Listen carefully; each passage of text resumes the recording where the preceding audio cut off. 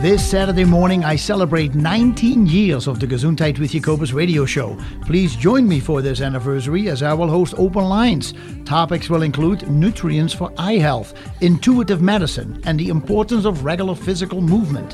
Thank you for being a part of my 19-year journey. I look forward to talking with you this Saturday morning. It's Gesundheit with Jacobus.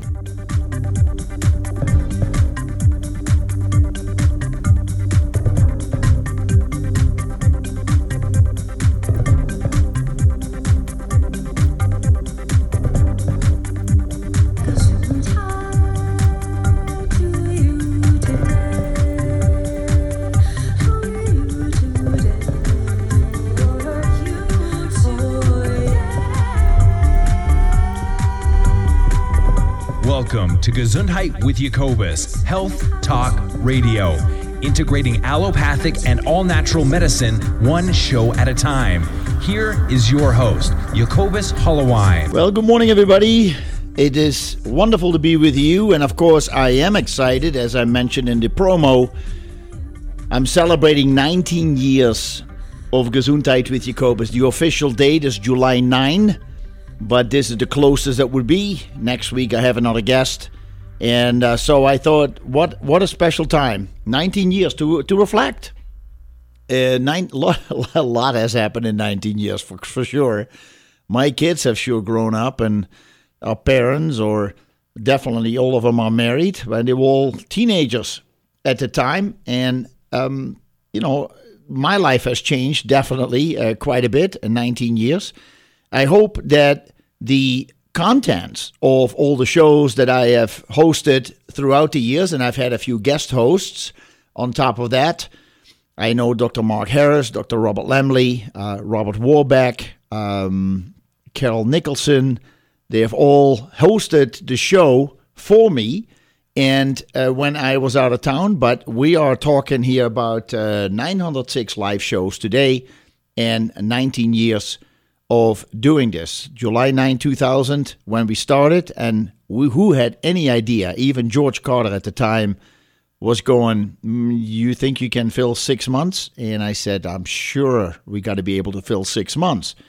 That was kind of the requirement, because at that time shows were being planned 6 months at a time. So probably what happened was that July 1st, at the end of June, July 1st, probably would be the first one. Maybe it didn't work on the 2nd, so he had me start on the 9th.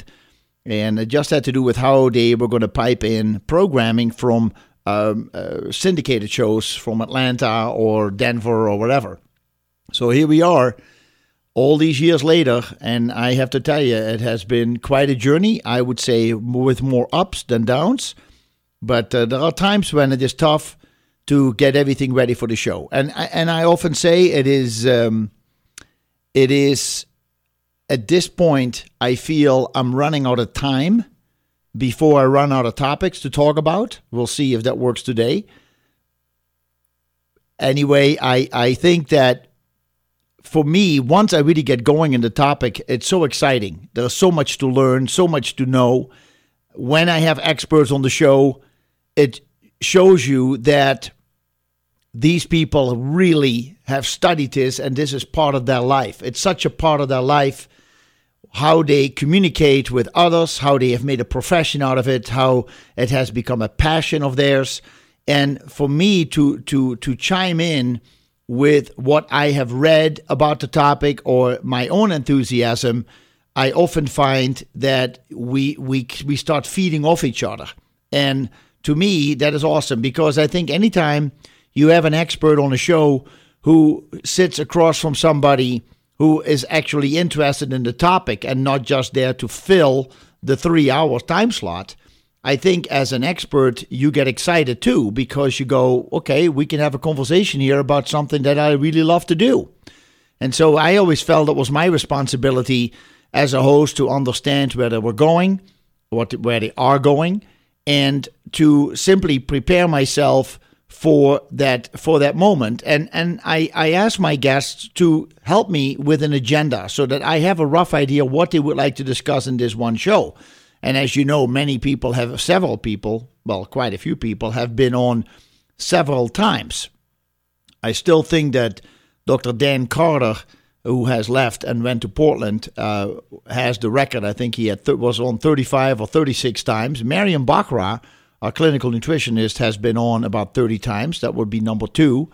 And then we've had people who have been on 7 or 8 or 10 times. Dr. Sexton last week was on, I think that was his 10th or 11th time. So over the years, it sounds like a lot, but you're talking about 19 years.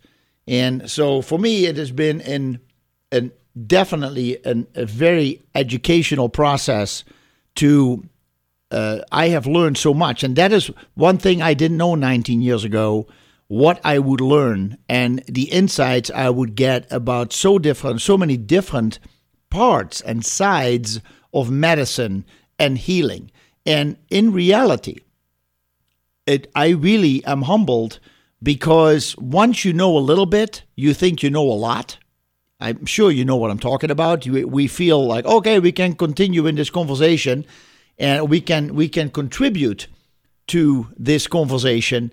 And because I read about it and I know something about it. And then when you actually start talking and you realize how intricate and delicate and precise and thorough these different topics are, I am humbled by the fact that I sit with experts and they gave me actually an hour or 2 or 3 hours to share what they know, some of the things that they know.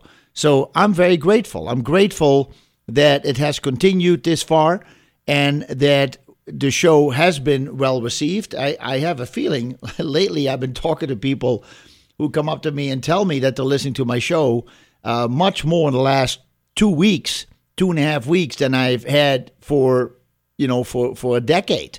And so I'm very happy that people are listening. Maybe I'm finding out more about you. Maybe I need to hear about this. That are people listening because I don't always know. Or maybe you do enjoy the topic and maybe you are learning something just like I am learning so much about these different topics in my preparation and in conversation. So thank you so much for all your support. I'm just, it's how do I say it? It's not a cliche when I say that I am humbled to know that people are actually listening to what I'm saying or what I'm asking guests, and that you are enjoying a show that goes more in depth into health topics than just a quick 5-minute rundown. There is a lot to know about the human body and a lot to know about the human mind and a lot to know about the human spirit and the emotions.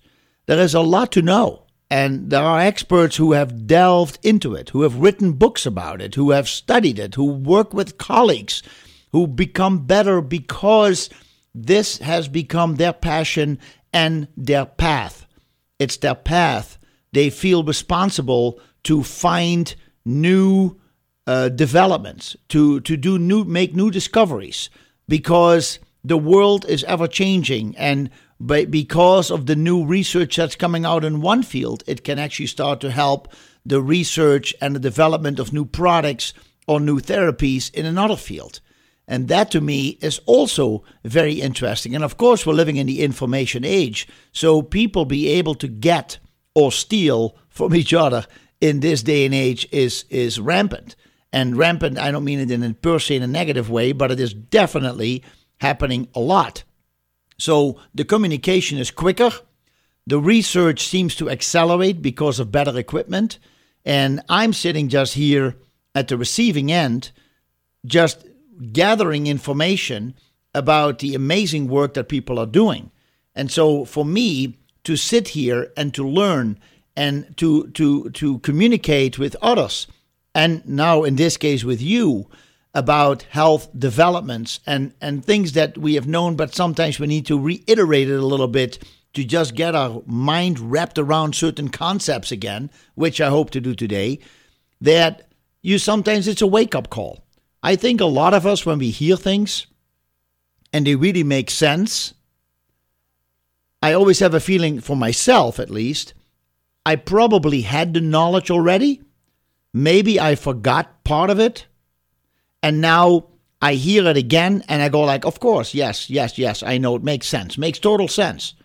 And I think that many of you will have similar things when you are in conversation with other people. They say, yeah, I know that. That it's almost we've forgotten about it, but it makes so much sense. We probably activate some kind of a memory in who we are and in our minds and brains to make this work. So it's really special. And I tell you what, for me to be here and to enjoy these moments and to change topics every week, that has always been my purpose. Let's not continue with the same thing over and over and over again. And we have a caller on hold. Good morning, caller. Thanks for joining the program today. What is your name and how can we help you? Good morning. This is Joe. Hello, Joe. I want to remind you a couple of things. Aha. A lawyer is as good as his client, and a client is as good as his lawyer. Aha. But you forgot, and people should know, yes, 19 years is a number, but it's 19 years of weekends besides working during the week. Doctors, lawyers, politicians, they all rush for the weekend. But you're there faithfully 19 years. Yeah, it's a long time. I know all about these things because I've given a lot of my life 7 days a week. And I feel that whether somebody appreciated it or not, I know I did. I made my mark to help people. But what you have done is gave up also, and I know all about it, is the weekend that everybody forgets. And the station that you're on is a great station, not just because of politics or anything like that. It's that they're giving you the opportunity, and they should also be grateful that they have a person like you that's dedicated. That's the key. Well, thank you, Joe. Dedication. Okay? You're a loyal person to this, let's say, Montana, or wherever your voice and your program goes. And I want to just be on record, not take anybody else's time, but you've even contributed to things that I thought I had down pat for my fighters and people that I took care of in nursing homes. Yeah. And yet you opened my eyes even further with your guests and the people that have been on your program. Well, that's so very nice. Hey, I hope you have another 1,900 years. All right. You have a great day, my friend. Thank you, Joe. Much appreciated. Yeah, forget about it. Forget about it. Okay, bye-bye. All right, that's very nice. Joe is my boxing coach. That's very nice. He just turned 80 a week and a half ago, 2 weeks ago. And to see the energy of this man and the mind of this man, to witness that, it's an absolute delight. So if anybody of you is ever wanting to learn how to box, contact Joe Diaz. I can get you in touch with him if you don't know it. But he works with people in their 60s. Well, I just started learning, and I'm 59. I just started learning about 3 months ago. So, and Joe said there's no hope, there's no future for me. No, he doesn't say that, but it's I'm a little on the stiff side, he said. Too stiff from using weights. But I tell you what, he is working with people in their 60s, 70s, and 80s. It doesn't matter what age you are. Anybody can learn to box and to defend themselves and to learn this amazing technique and how many parts of the body you use. So I tell you what, if you have ever thought about it, it's not that you have to stand in a ring and get punched in the face. There is a lot about boxing that you can learn without ever getting hit by anybody. So as far as conditioning and technique and using the body is concerned, Joe Diaz, in my opinion, is the expert. He has trained over 27 world champions and more than 8,600 athletes in his life. So quite a record, and I appreciate really very much, Joe, the words you use and your support of listening to the show. So, the California aftershocks, they keep coming. I mean, there is now another one in California, 7.1, more damage, fires. We'll wait and see if there is going to be a bigger one, if this is it. It's always been the fault line, the Andreas fault line right there in California. Sometimes, you just don't know if that the shock wave is at some point going to hit right over here. And I know that experts are looking at Yellowstone and underneath Yellowstone and they see some activity, I'm sure they give us warning, but how much can really be done, we don't know. But Mother Earth is talking to us. Mother Earth is shaking. Mother Earth is waking up, and we need to be respectful of that in any way, shape, or form. But we are representing Mother Earth, and depending on how we live and think and feel and act with each other and how we talk to each other, these are all things that are recorded in the planet. And we therefore, we therefore have a responsibility always how we use our words and how we have an attitude towards others in the way we live life.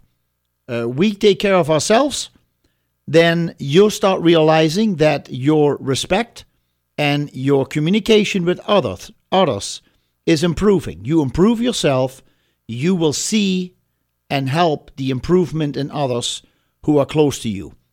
And others who are close, maybe the fact that you start working on yourself is because you were inspired by somebody else who was working on themselves. So it is a chain reaction that can happen by simply starting the right step in the right direction, the baby step. How that domino effect starts working on other people, not in a way you don't want to see like, oh, everybody's falling down. No, we're all standing up. We're all straight. And we have a straight back, and we feel strong, and we feel good, and we feel responsible, and we start taking care of ourselves better.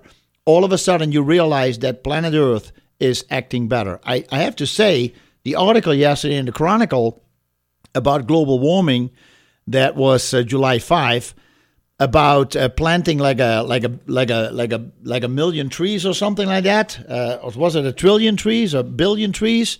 These researchers say that trees process more CO2 than anything else, and especially young trees. And they figure that if you were going to plant like a billion trees or so in the world, there is enough room. They were talking about Russia, United States, Canada, Brazil, amongst other places.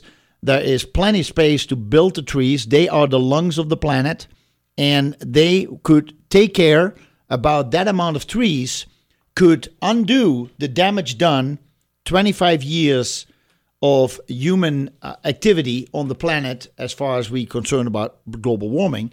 If the people are saying, well, it's human behavior, I'm not saying it is not, but the trees, when you look what we have done to trees, if you think about this, so you start thinking any further, then you go, okay, so they're chopping down the rainforest in Brazil, which has been unbelievable damage. And I understand that they're finding great medicine in the rainforest, but the chopping down of trees and the killing of wildlife, you sometimes have to wonder, is it really that necessary? But you also look over here in the United States, most of the homes, especially in the West, are built with wood.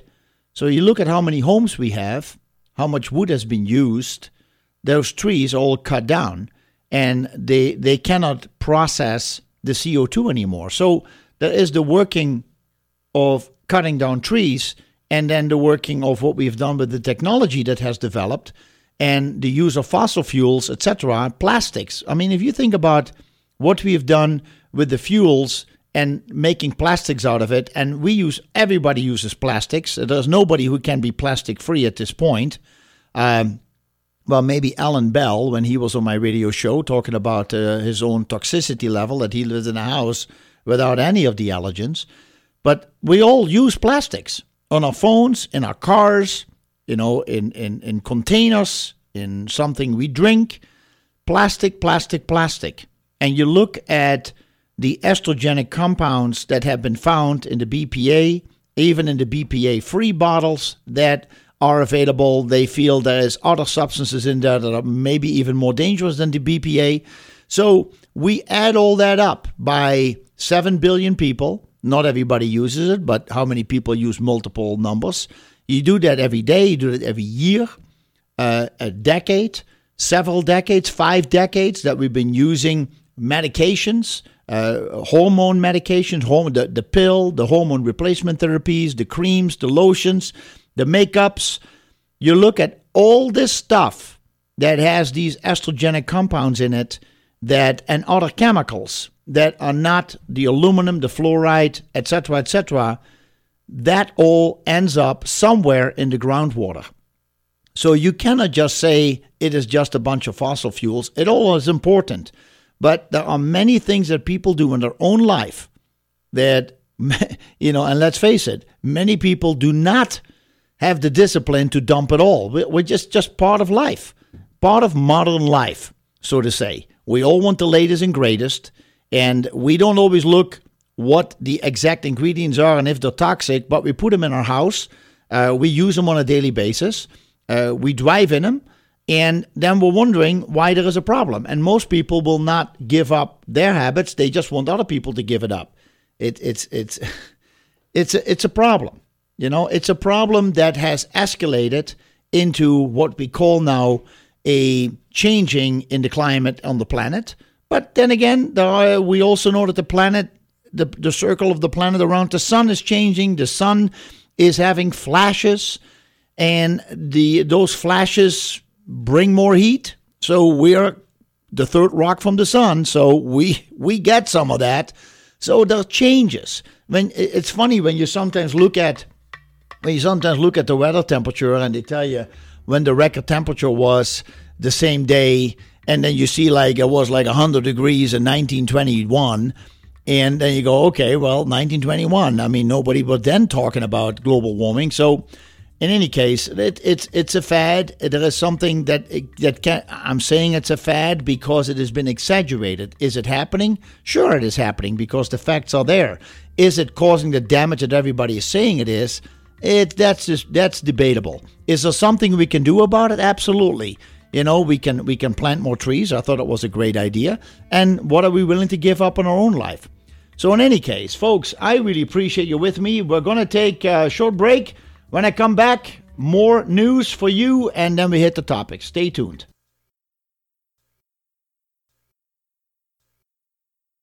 So one of the things I wanted to discuss today was eye health. I think I mentioned that in the promo leading up to the show. Eye health, nutrients for eye care, and also something about intuitive healing, intuitive medicine, and also about the importance of exercising. And exercising can be a complex issue because everybody right away says, oh my God, I got to get the old spandex back out and the leotards and all that stuff. No, you don't have it. There's nothing to do with it. Well, it could be, some of you would probably look pretty good in it, but it is not. That is not what it is all about. It is literally become physically active. And how do we do that? How important? What can we do? What can we do in this stage of our life? If you're 80, what can you do? If you're 70 or 60, if you've been in a car accident, if part of your body is not functioning, it's very, very difficult to become motivated to do anything. When you start being hunched over because of pain in your lower back, it's very difficult to start thinking about exercises. If your legs hurt, if you have gout, if you have headaches, it's very difficult to start thinking about exercising or movement. You rather lay in bed or you rather sit on the couch. And I understand all that, but it's all baby steps. It's not how you feel today about movement, literally movement. It is where you could possibly be in a year from now. You have to look ahead. Even Joe Diaz, when he is training me, and I get a little frustrated with the fact that there are certain boxing techniques I just can't get. I just don't get it. And he said, pregnancy is 9 months. There is still a lot to learn. There's a lot that you can improve on, but you keep plugging away at it. You don't give up. You get yourself somewhat disciplined and say, I'm going to make this part of my life. So it is just showing up and doing it. The first time you feel excited to do it. So you get going. Okay, let's try this. And then you realize the next day that you overdid it and you got muscle aches and muscle cramping. And so that's not great. So now you feel like out of commission for the next 2 or 3 days because of so much pain. And then you go back at it. And then you have pain again. And then you get really exhausted. The first time, everything went well. The second time, you're totally exhausted. You go, how is that possible? I did so well the first time.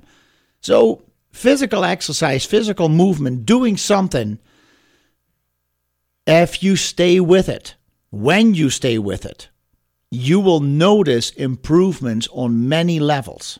Your skin tone, the way you feel, your heart rate, your strength, your muscles develop in areas you didn't even know you had muscles.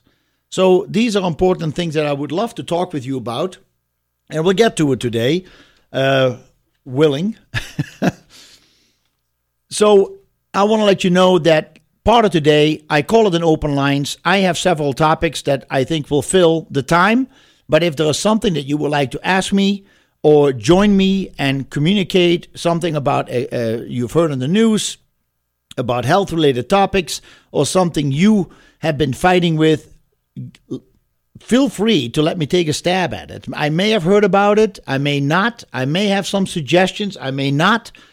Just let us maybe work on this together and see if there is a hint that I can give you that can motivate you to just be, to feel better, to feel a little bit better. So there is an interesting article in the Wellbeing Journal, something I've been a member of for many, many years now, the Wellbeing Journal, and this is the July-August 2019 edition. And there is a lot of information about it that I want to share with you, but I thought, first of all, I want to explain to you a little bit more about the eyes. Two of the most complex organs of the body, the eyes, provide us with instantaneous visual feedback of the world around us. We have all experienced eye trouble at one time or another. Eyes that are tired, bloodshot, dry, irritated, itchy, sensitive to light, or watery, to name just a few. While some eye disorders, nearsightedness or cataracts, for example, are localized problems. So nearsightedness or cataracts are localized problems. Eye disturbances can be a symptom of diseases elsewhere in the body. Watery eyes, for example, can be a symptom of the common cold. Protruding or bulging eyes and reading difficulties may indicate a thyroid problem. Dark circles under the eyes and eyes that are red, swollen, and or watery may indicate allergies. Yellowing of the eye from jaundice can be a sign of hepatitis, gallbladder disease, or gallstone blockage. Droopy eyes are often an early sign of myasthenia gravis, which is a disorder in which the eye muscles weaken. A drastic difference in the size of the pupils can indicate a tumor somewhere in the body, whereas high blood pressure and diabetes may manifest themselves in periodic blurring of vision. So that's really interesting. And you know what is also interesting that we get into? There are people who do something called reflexology, and they have actually discovered that they can look into the eyes and they can actually identify on the eye, on the iris, in the pupil, in the white of the eye, other organs of the body. They can look in your eye and say that it looks like you have a problem with your small intestine, or you have a problem with your liver, or it looks like your skin is having some issues. It comes out through the eye. At the same time, the eye is represented in pressure points on the feet and on the fingers, on the hand. So if you have certain issues, and if you were interested, you could actually find these points and massage them and actually start an activation process through these pressure points, which is like acupressure. It's like acupuncture. It starts to activate energy, in this case specifically for the eyes. So that, to me, is very interesting when you think about that there is something else that we can do besides taking medication or drops. Now, the eyeball itself is a sphere. It's round, right? Sometimes it's kind of oval, depending on the individual. It looks more like a football. But the eyeball is a sphere about an inch in diameter that is covered by a tough outer layer. The outer layer is called the sclera, S-C-L-E-R-A. S-C-L-E-R-A.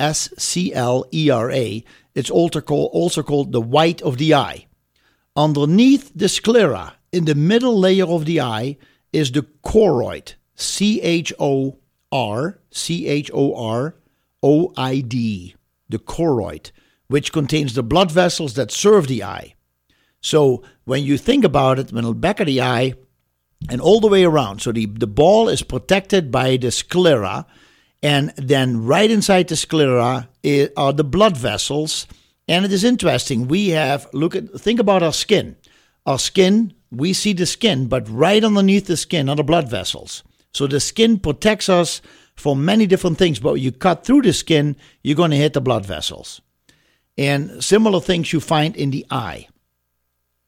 So the front of the eye is covered by a transparent membrane called the cornea. Behind the cornea is a fluid-filled chamber called the anterior chamber.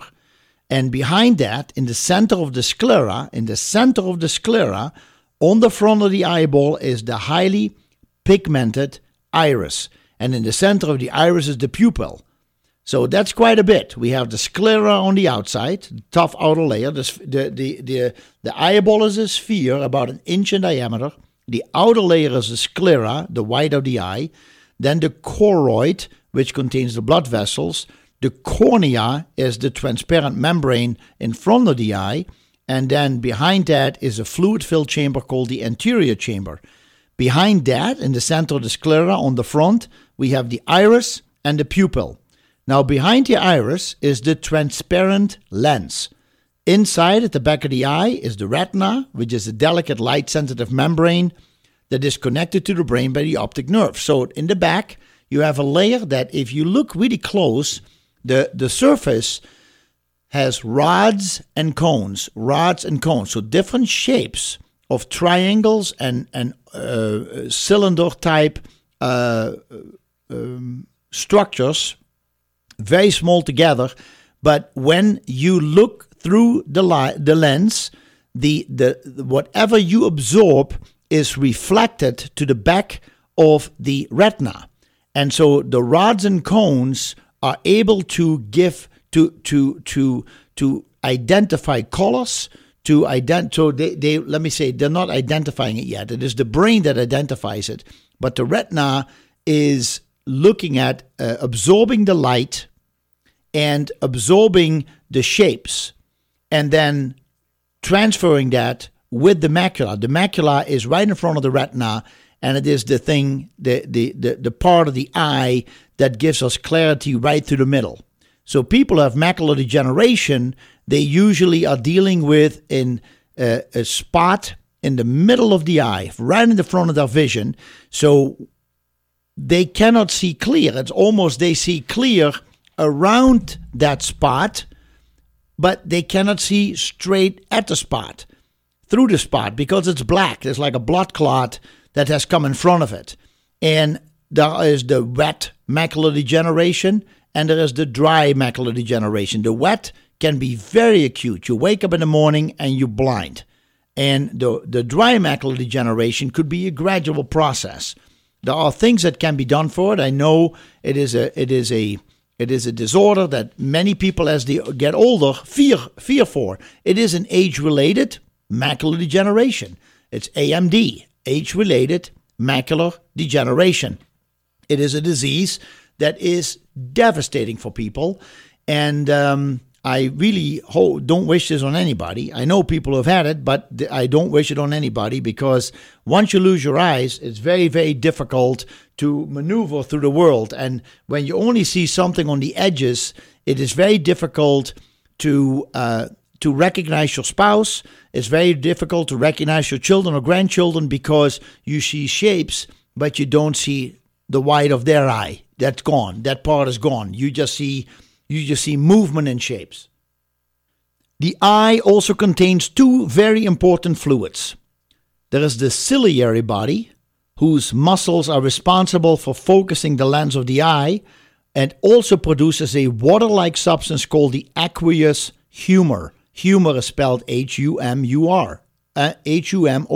Aqueous humor, which fills the space between the cornea and the lens. So in the front, so between the cornea and your lens, there is a watery fluid that is called aqueous, like aqua.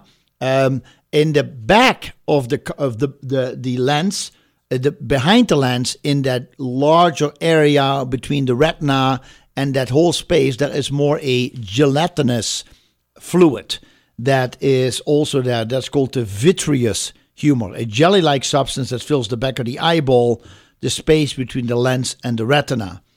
And then on the outside of the eyeball are 6 muscles that move the eyes.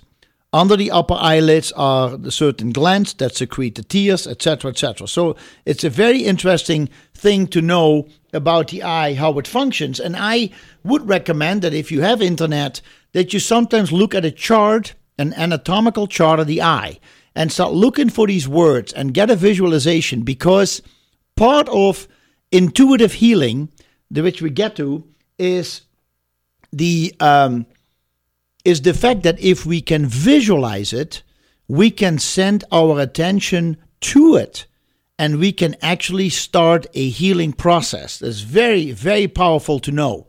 If you know what you're talking about, if you can actually visualize your heart, and not just the way you put it on a Valentine's card, but actually the heart organ, or the lung tissue, or your kidneys, or your gallbladder, if you understand it, if you know what your eyes look like, and actually the cut through the anatomy, that you understand what is the vitreous, what is the sclera, what is the retina, macula, where is it located?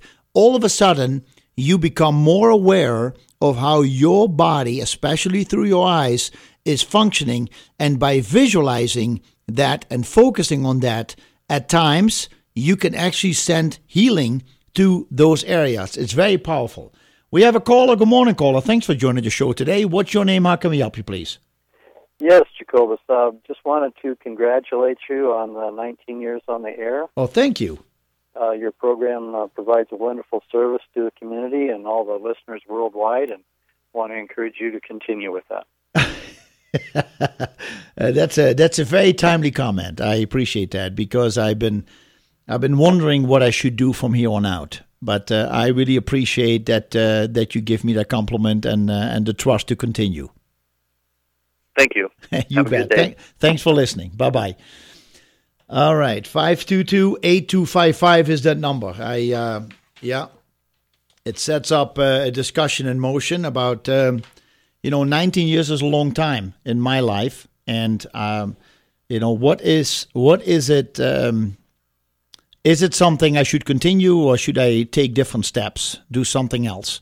I'm not completely out of that yet. And if you have any thoughts, they're very welcome.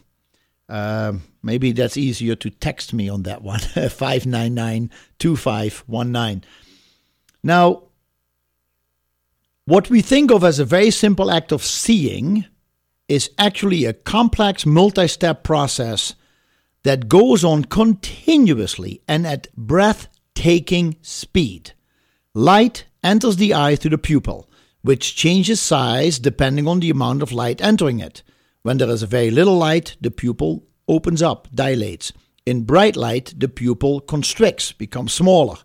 As light enters the eyes, it is focused by the lens, which adjusts its shape by means of the action of the muscle and ligaments of the ciliary body.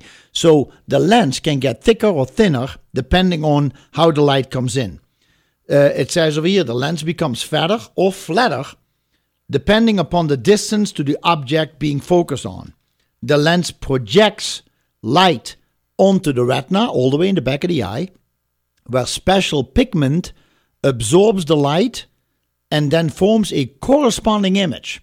So what we see in front of us has to create shape in the back of the eye.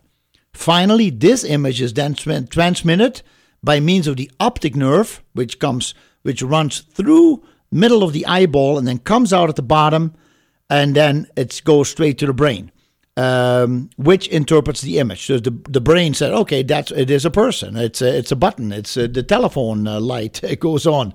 Anything that interferes with any link in this chain of events can result in impaired vision. So I want to say that again.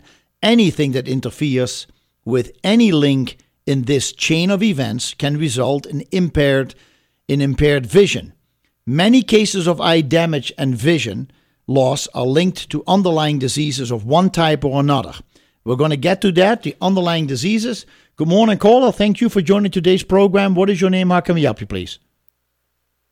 Hi, this is Glennis. Hey, Glennis. I was wondering if you could be specific with astigmatism. Yeah, you bet. I'd be very happy to talk about that. It's astigmatism really has to do with the shape of the eye, and so when the eye is when the eyes get a little flat, so to say, and it has to do part of it with the muscle. So the muscle starts working on. So we have muscles that surround the ball, and the way these muscles contract, they squeeze the ball, thereby affecting the lens, the retina, the way the light comes in, and therefore sharpness. So that there should be, in a perfect sense, there should be an ideal distance between the retina and macula in the back of the eye and the lens in the front of the eye. And if you imagine a balloon getting squeezed, you see that the distance between the two becomes wider. And when that happens, you actually start having issues with because the distance with the sharpness of the objects that you see. And then we start having because of the shape difference in the eye, we start having vision problems.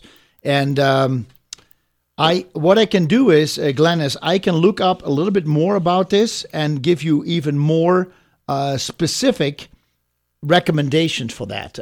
Are you dealing with astigmatism? My daughter is. Okay.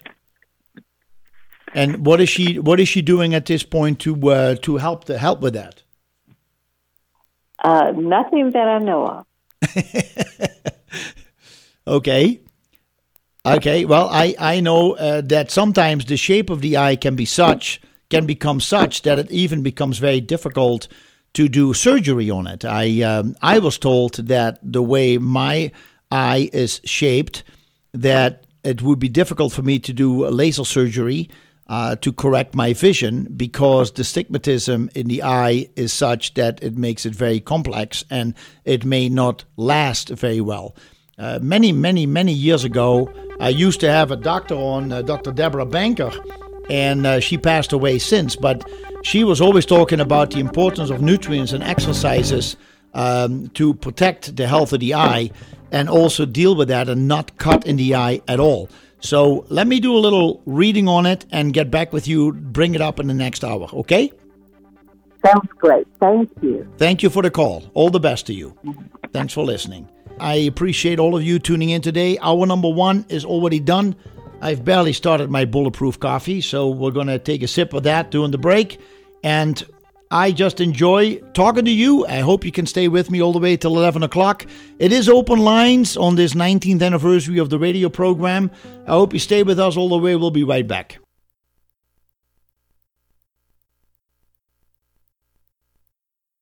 Good morning, caller. Thanks for joining the show today. You're on the air. What's your name? How can we help you? Good morning, Jacobus. It's Linda Oyama. Hey, Linda. And I want to thank you for the freedom on this 4th of July weekend that you are bringing to the people. Oh. Because you are teaching about the natural alternatives, and we have a choice. It does set the people free to make their own decisions and to do some wonderful things for themselves without the knowledge that you are bringing to the people, Jacobus. We would be in a terrible, sad place. And I'm speaking a lot for myself because of what has happened in my life. Yeah. And learning about the natural, wonderful alternatives that we do have has been such a tremendous blessing in my life that I've been able to pass it on to others. But it's it's the information that you give out with such a beautiful heart to bless the people. And I want to thank you for that. And I do have 2 suggestions. Yeah. You mentioned exercise earlier. Yeah. I'm listening to your program. You don't just call, huh? And for the elderly, which I'm getting in that area, we really have enjoyed getting this item. It's called a cellar sizer, and it comes with a handle. It's like a rebounder. It's a mini trampoline. This one, of course, is what you would call a professional model. But it's so wonderful because as we age, we lose our balance. Yeah. And with the cellar sizer, it has that wonderful handle that you can hang on and you bounce gently. I'm losing my, somewhat anyway, not entirely, my knees and my hips are wearing out. I've done a lot of walking in Montana. Yes, true. And so the cellar sizer is a gentle way of keeping the motion for the elderly and a safe way. Yes. And also then for the eyes that you talked about, the carrot juice is so wonderful for the health of the eyes. Yes. I myself had cataract surgery, and I have been dealing with those big black spots. Yeah. Until I started doing the carrot juice, it was kind of scary. I kind of thought, oh boy, now what's happened? I've done something to my eyes that I shouldn't have. Yeah. But anyway, the carrot juice has been a tremendous blessing and a great recovery for my eyes. And of course, you can add celery and onion and garlic and even apple to that, Yes, you can. It doesn't Beets. have to be just plain carrot, but the carrot is so wonderful for the eyes. That's a great point, and I would tell people, in addition to that, Linda, it's best to drink it fresh within a half hour after you squeeze it, because you are still losing some of the enzymes. So you can buy it sometimes in the store. Well, that's a nice flavor, but it is not the same as actually drinking fresh carrot juice. Yeah, and that is the truth of it, and there again, see, you're expressing to the people the truth, which is what sets us free. And I just can't thank you enough for that. So you be blessed on this 4th of July weekend. Have a great day. Thank you. Appreciate the call. Bye-bye. Bye. All right. Well, that's very sweet. Very sweet. Thank you. Yeah, carrot juice. The only thing, like Linda is saying, add maybe some celery or parsley or beets, a little bit of apple to it. Just make it tasty for yourself. But carrot juice, yes, is very good. A lot of people also who have been fighting cancers enjoy drinking freshly squeezed juices. Now, keep in mind that you may need 10 carrots or 8 carrots to fill a glass of carrot juice, which is easier to drink than when you would eat 8 or 10 carrots. So some people say, well, eat them because then you get the fibers, you still get the carotenoids. Keep in mind also that carrots have a higher glycemic index. So if you enjoy the carrot juice, make sure that at other times during the day, you're not going to indulge in too many sweets, because that could affect your pH balance. And as Bert Golding has explained to us on the show over the years, it is very important that we try to get our pH, our saliva pH, between 7.1 and 7.4, so that we can offset possible carcinogens, offset certain disorders in the body, diseases in the body. It all makes sense. So yes, carrot juice is a great way to go. And thank you so much, Linda, for your message. You and I have known each other for such a long time. You were on the show, I think, back in 2000 or 2001, and that was a great connection already. I know of people who have come to you throughout the years, and you have helped them. And, so you have also given your service in helping people, and that is what is great, the community. The important thing is that we understand that doctors make mistakes, lay people make mistakes. I'm not a doctor, and I cannot diagnose, treat, or cure. And I don't say this as part of the radio show, which I have to say, and I forgot to say at the beginning of the show, that we're not here to diagnose, treat, or cure. But it is in sometimes people, when they talk to me, they are telling me the story. They're telling me what's going on. I feel very humbled when I feel a certain inspiration, when I pick up something in people's stories that they may not have heard themselves say. I may hear them say something in a certain tone, in a certain quiver, in a certain way, where I realize this is actually a bottleneck in the conversation, a bottleneck in their life.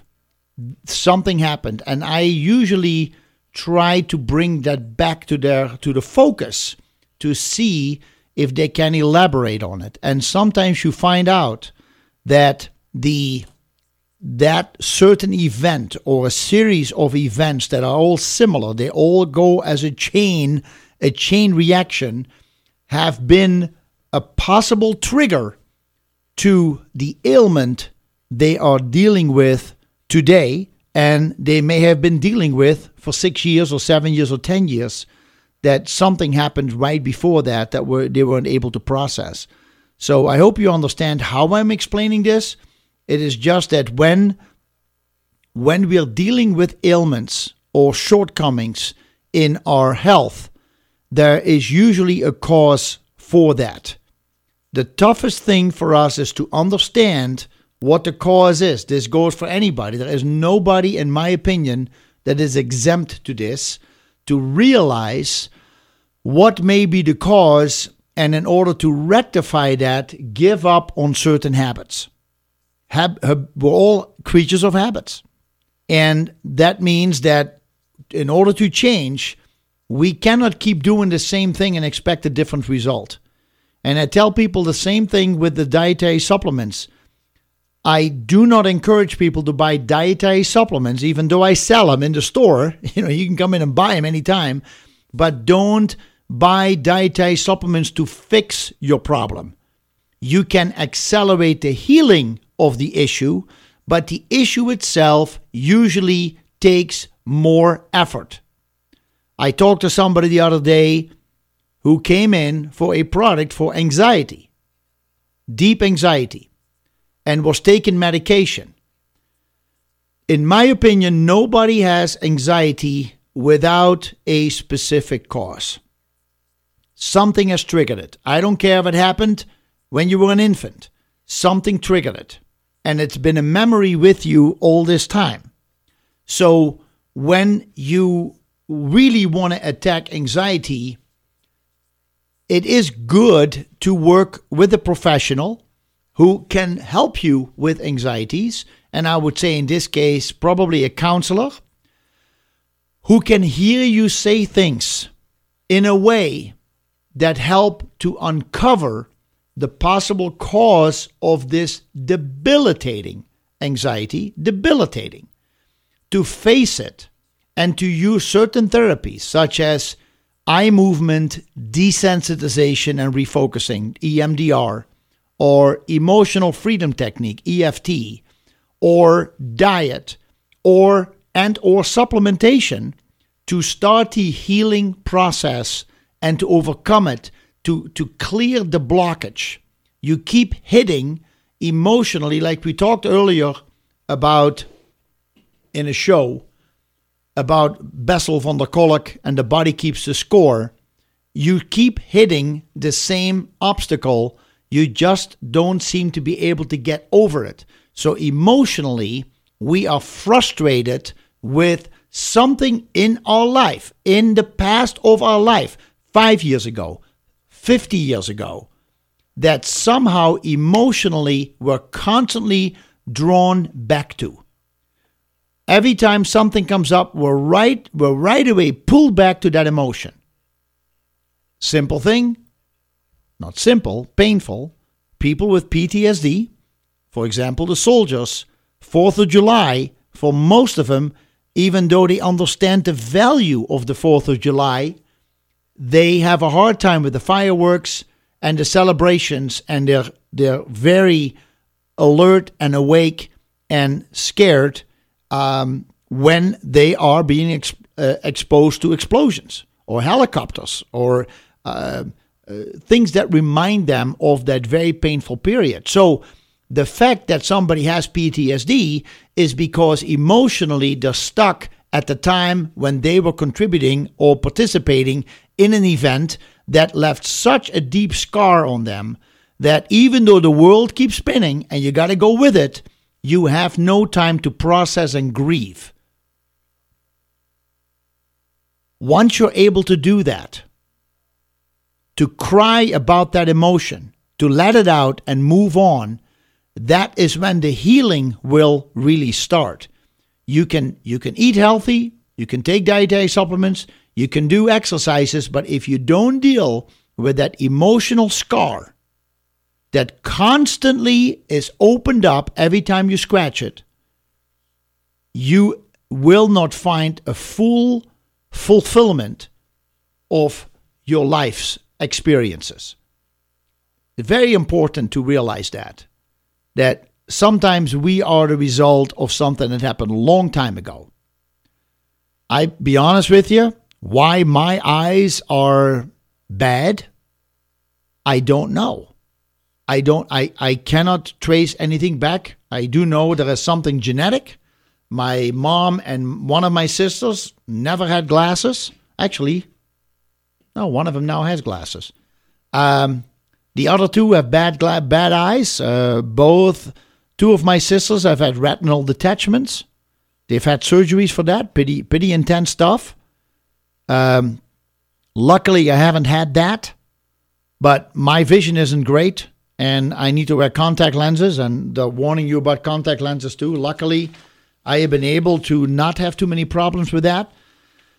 But yeah, that's an interesting one. Now, before we continue, the question from Glennis was about astigmatism, and astigmatism is. Let me tell you what it says over here on. What is this? Who is this? The Ophthalmology Association, and they say it is astigmatism. Starts with an A. Is an imperfection in the curvature of your eye's cornea or lens. Normally, the cornea and the lens are smooth and curved equally in all directions. This helps to focus light rays sharply into the retina at the back of your eye.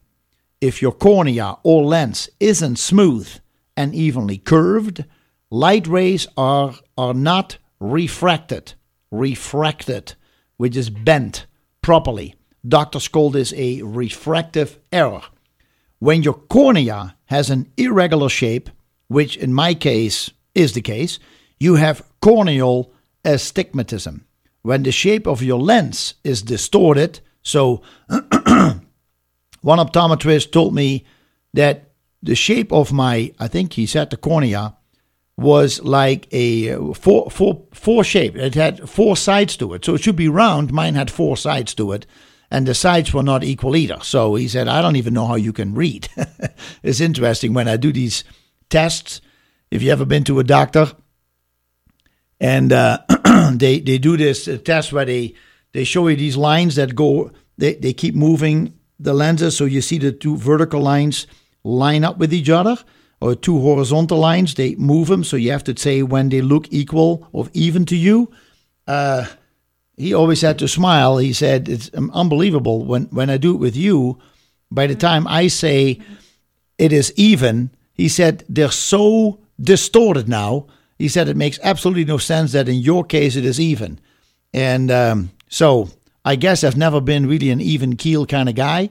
But anyway, interesting, that is the shape of my eye. And maybe that explains why I wear contact lenses and I'm pretty blind without them. So in any case, maybe coffee doesn't do good for it, but I do enjoy another sip. Hold on. Maybe it's the butter and the MCT oil I put in it. Anyway, when your cornea has an irregular shape, you have corneal astigmatism. When the shape of your lens is distorted, you have lenticular astigmatism. In either case, your vision for both near and far objects is blurry or distorted.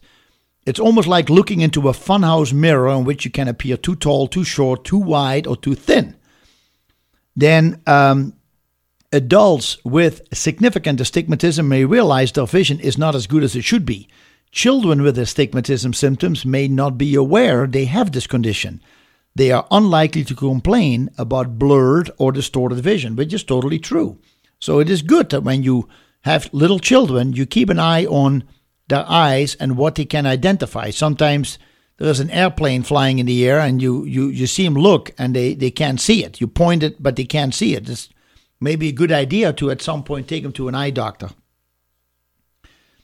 So the astigmatism is caused by an irregular curvature of the eyes, cornea or lens. If your cornea or lens isn't evenly curved, light rays are not refracted properly. So you can get astigmatism, blurred vision. So blurry vision or areas of distorted vision. You can have eye strain. You can get headaches. I don't really have eye strain or headaches. Squinting to try to see clearly, or you have eye discomfort. I don't know if I squint to see clearly. I usually squint when I'm thinking. No, I don't know. So that is it. I cannot tell you at this point, Glennis, what kind of treatment would be ideal. I can tell you that as far as medical doctors is concerned, they say you can correct mild to moderate astigmatism with eyeglasses or contact lenses.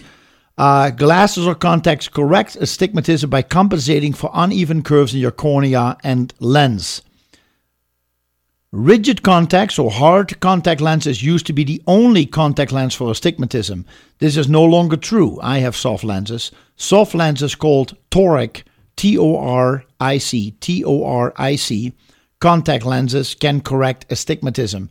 These lenses may be appropriate for some people. If you have severe astigmatism, rigid contacts or glasses may be a better option.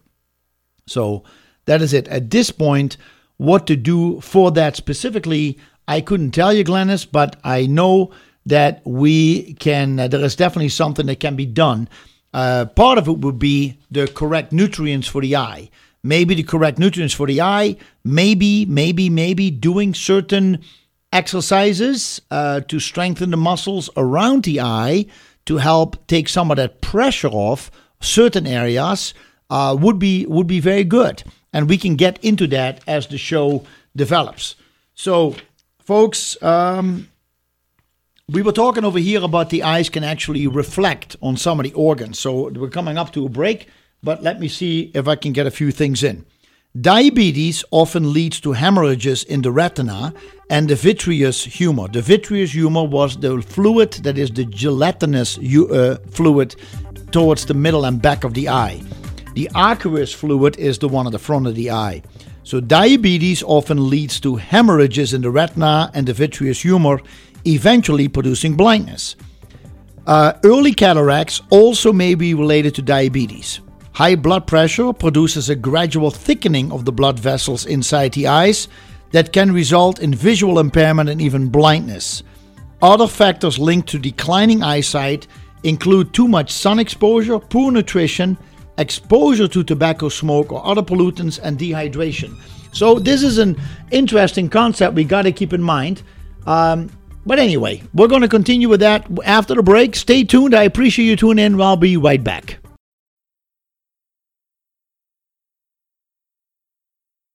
Good morning, caller. Thanks for joining the show today. What is your name? How can we help you, please? Hey. We're not being quiet. You guys say happy anniversary to Opa? Happy. We're calling to say happy anniversary. These are your grandkids. They wanted to say hi. Thank you so much, Christopher. Appreciate that. Say that. Happy birthday. Yeah, that counts. Thank you, Aryan. Thank you, London. Happy anniversary. Appreciate it. Happy birthday to Free. Yeah. All right, we'll let you get back to it. Thank you so much. See you later. Bye. Bye. That's funny. That's sweet. Thank you so much for the call. Awesome. I love it. Anyway, special day for me to celebrate this. I appreciate you tuning in today. Now, as I mentioned earlier, we're still talking about eye health, and I want to go through this because eye nutrients are very important. But I thought in the conversations to talk about eyes and what they do for us, what they mean to us, and how they are also a reflection of the health inside our body, that is something we got to keep in mind. So I would recommend that in all cases that there are certain nutrients that are important to take on a regular basis. And I'm going to go into this. And they include carotenoids. Carotenoids are very important. Also, zinc. There are certain amino acids. Vitamin C, very important for the eye. We have lycopene, but they become part of the carotenoids. So there are some really important nutrients that if your eyes are suffering, that you can take those. So carotenoids are powerful plant-based antioxidants. They're fat-soluble pigments that give fruits and vegetables their color, mainly yellow, orange, or red. Animals and humans cannot create carotenoids directly. They need to get them from food. Carotenoids are best consumed with a fat in order for the body to absorb them better. That's important. And I say the same with other fat-soluble vitamins, E, K, A, and D, to just consume them with other fats to make them better absorbed. In humans, carotenoids maintain cell health throughout the body by neutralizing free radicals, single oxygen atoms that can damage cells by reacting with and destabilizing healthy cells. So free radicals, so they help to neutralize free radicals. Carotenoids have strong cancer-fighting properties. They are anti-inflammatory. They boost the immune system and support healthy circulation. Some carotenoids are known as vitamin A precursors that can be converted to vitamin A. This is really interesting. There are more than 700 types of carotenoids, more than 700 types. But we are right here in this article, they're focusing on alpha-carotene, beta-carotene, beta-cryptoxanthin, and cryptoxanthin is CRYPTO, crypto, CRYPTO, and then XANTHIN, beta-cryptoxanthin. Also, so alpha-carotene, beta-carotene, beta-cryptoxanthin, lutein, zeaxanthin, mesozeaxanthin, astaxanthin, bilberry, and lycopene, which are all found in the Western diets. Now, also interesting, there's a bunch of stuff I didn't know, so it was good for me to do this reading. There are two types. The carotenoids fall in two groups. The xanthophylls, a tough word, xanthophylls is spelled XANTHOPHYLLS,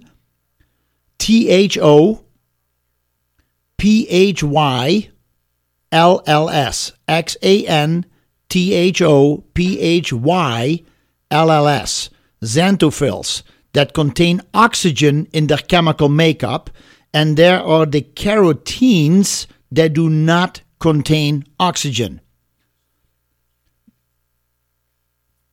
Photosynthesis is the process through which plants convert light to energy. The xanthophylls, which are yellow in color, absorb blue, violet, and ultraviolet light. The carotenes, which are orange, also absorb blue, violet, and ultraviolet light. The capacity of these carotenoids to absorb blue and violet light becomes an essential part of the defense mechanism of the eye. These two groups of carotenoids are found throughout the body. That's interesting. They're found throughout the body, but they're concentrated in the macula of the eye and to some extent in the eye lens, and they are essential for general growth and vision in dim light. Some carotenoids called provitamins in the liver turn into retinol, which is the most common form of vitamin A. These are alpha-carotene, beta-carotene, and then beta-cryptoxanthin. So yellow is the xanthophylls, the ones that carry the oxygen, the carotenoids that carry oxygen. The carotenes do not carry oxygen, and those are orange in color. From the xanthophylls, we have things like, so the important role of a xanthophyle is that they absorb blue, violet, and ultraviolet light. These wavelengths of light, as the light comes in, they penetrate all the way to the back of the retina. They are short wavelength. The shorter a wavelength, the greater the energy it possesses. And so these blue to ultraviolet wavelengths have the potential of damaging the retina, thereby resulting in oxidative stress to the retina and its center, the macula.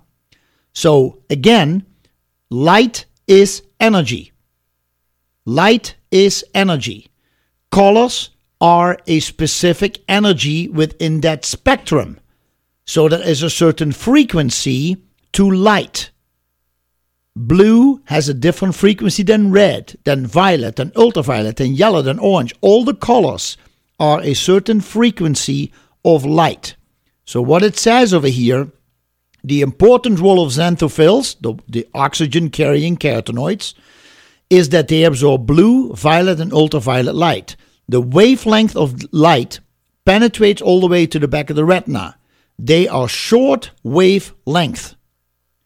The shorter a wavelength, the greater the energy it possesses. And so these blue to ultraviolet wavelengths have the potential of damaging the retina, resulting in oxidative stress to the retina and its center, the macula.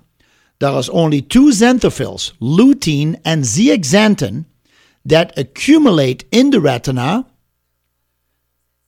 and there is also mesozeaxanthin is found in the macula for supporting central detailed vision. But only two xanthophylls, lutein and zeaxanthin, accumulate in the retina.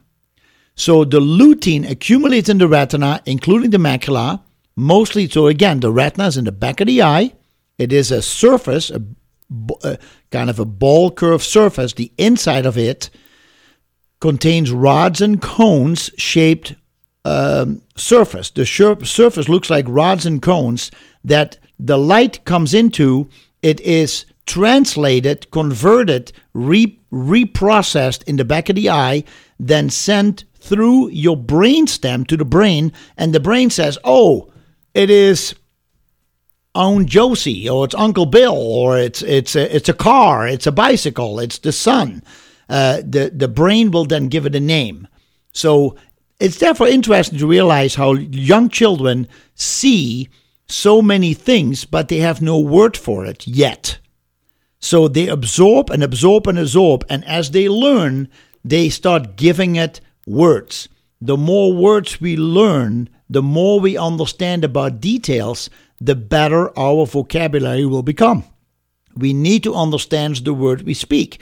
We can only do it if the object that we see, as small as it is, has a name, and we can therefore use it in a sentence, right? That's kind of how it goes. So lutein accumulates in the retina, including the macula, which is responsible for detailed vision. The macula is yellow because of the yellow color of lutein and zeaxanthin. They're xanthophylls, and they're yellow. The yellow color is able to absorb oxidizing blue, violet, and ultraviolet light. The retina is constantly exposed to oxygen and light, resulting in oxidative stress and phototoxic stress. Lutein does not have a direct role in the process of sight. Rather, its powerful antioxidant ability protects the macula by absorbing damaging blue, violet, and ultraviolet light that causes stress and free radical activity.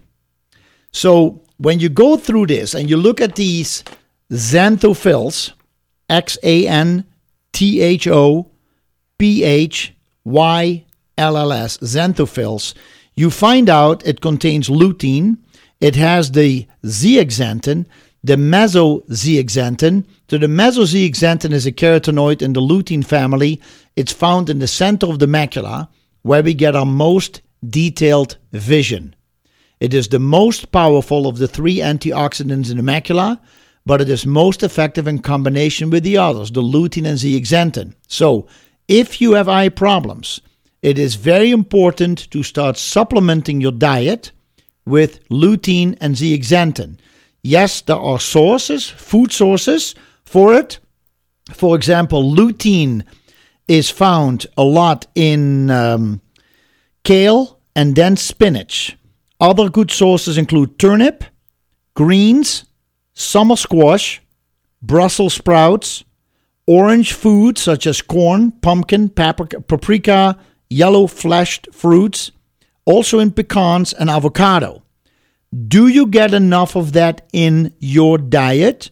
And or is the fact that the food looks like the food doesn't have the nutrients in it because of some of the overproducing of the soil and depleting of the soil throughout the last several decades with chemicals that have simply depleted, have accelerated yield, but have depleted the body of the food from specific nutrients. So it is important to make sure you get the nutrients.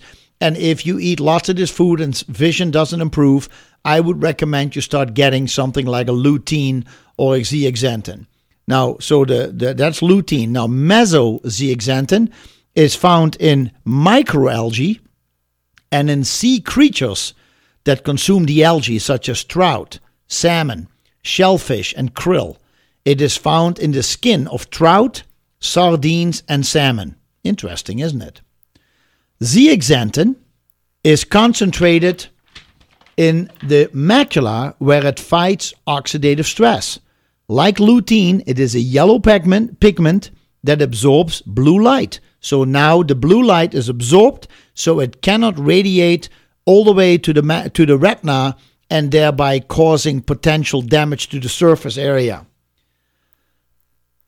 Zeaxanthin improves central vision function in a number of ways. It works as an antioxidant, helps to recover from glare. It helps stem cell support, macular degeneration. You can find the best source of zeaxanthin is in kale and then spinach. It is found in orange and red foods such as saffron, orange peppers, paprika and paprika peppers, goji berries, corn, oranges, and tangerines. Also in vegetables such as collards, mustard greens, romaine lettuce, broccoli, kiwi fruit, peas, and chard. They all contain a lot of zeaxanthin. Then there is one that is very important. It's making more and more news today. It's called astaxanthin. Astaxanthin. 2011 and 2015 reviews of previous and ongoing research point to the wide range of benefits of this potent antioxidant. So, including excellent tolerability and safety factors. Astaxanthin, these are some of the benefits that it provides us with. Astaxanthin is spelled Astaxanthin.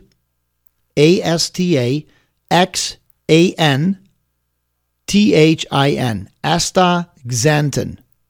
Some of the benefits. It lowers levels of free radicals in people who are smokers or are overweight.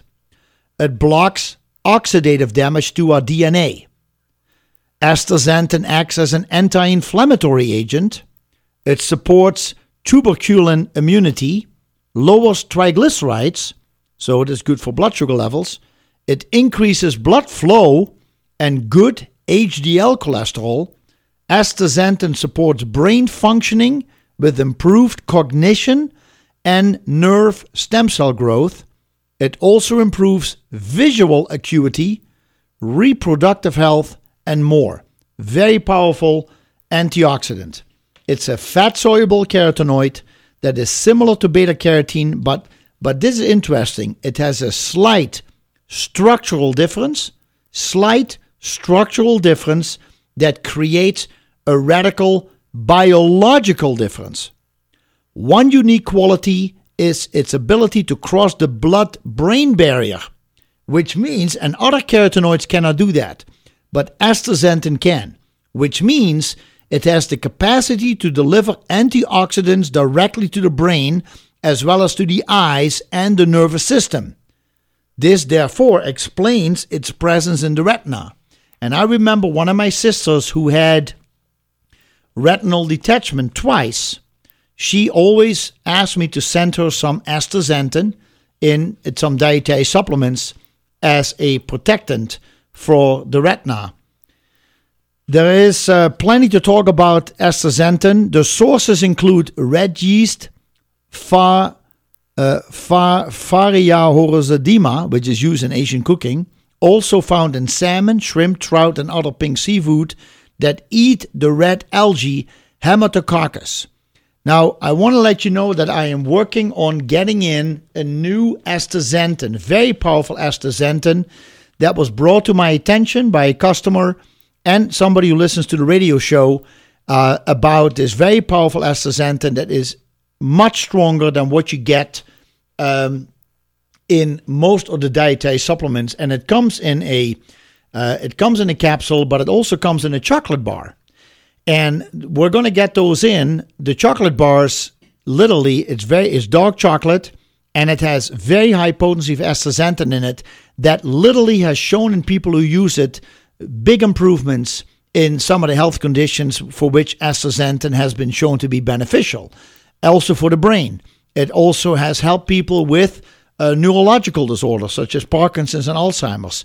There are people who are witness to the fact that since they've been taking this astaxanthin, their anecdotal information says that their cancer has gone away or in remission. Those are powerful statements. Of course, when nobody says you can cure it, the problem is that there is a lot of things that can cause cancer.